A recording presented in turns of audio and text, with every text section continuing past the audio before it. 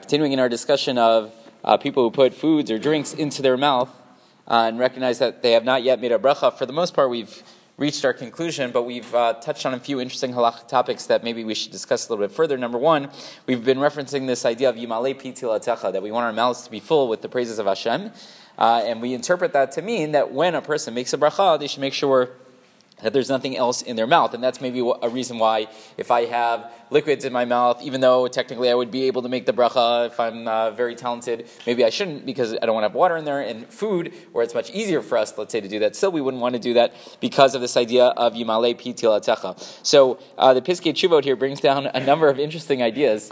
And you could see him smiling because I'm very excited to share this with you. So first of all, he points out, when is this going to come up that we should be especially careful? So let's say I sit down and I have a plate of food, and there's all different types of foods that are going to require different brachot. So I have to make sure that I'm careful that if I make first the bracha on my mizonot, right, and I start eating that before I make the next bracha, the ha'adama, or whatever the case is, that my mouth is completely empty. Right? I try to make sure that I get everything out of my mouth as best I can, right? When I'm sitting there, when I'm washing, right, and I'm going to have bread, so that's going to cover my entire meal, so that I don't need to worry about it because I'm making one bracha at the beginning of the meal and then I'm fine. It's when I have multiple brachot that I need to be especially careful.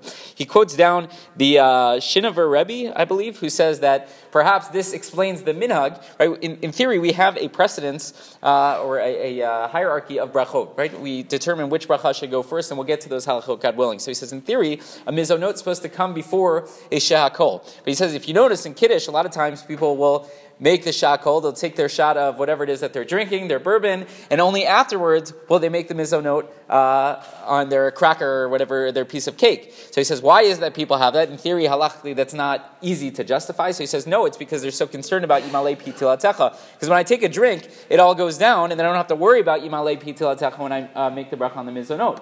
But if I eat the mizonot first, then I have to I have to use my tongue to start cleaning stuff out before I could go ahead and I can make that bracha, which I thought was very creative, interesting idea. The Piskei Teshuvot also points out that common mistake, very often, more so with women, but not only, when they go to wash Netilat Yadayim, they take off their rings, which they're supposed to do. We've talked about that. And what do they do with them? They don't want to put them down because they're concerned they're going to forget them, and those are expensive, so they put them in their mouth. So he says, make sure you take the ring out of your mouth before you make the bracha, because again, Yimalei Pi Tilatecha.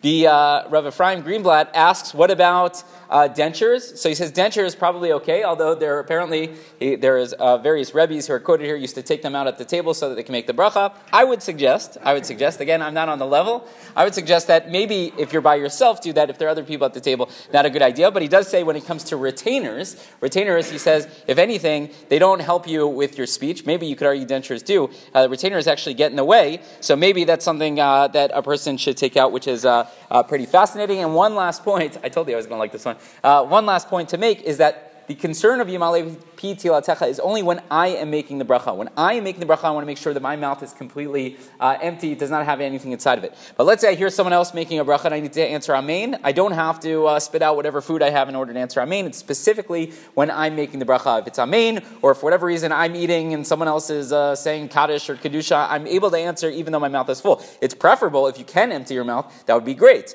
But you don't have to do that. It's only when you are the one making the bracha. So lots of good stuff, specifically with this idea of Yimalei Pi Tilatecha. Our mouth should be full of praise of Hashem and not full with anything else. Rabbi Chanan ben Akashya Omer,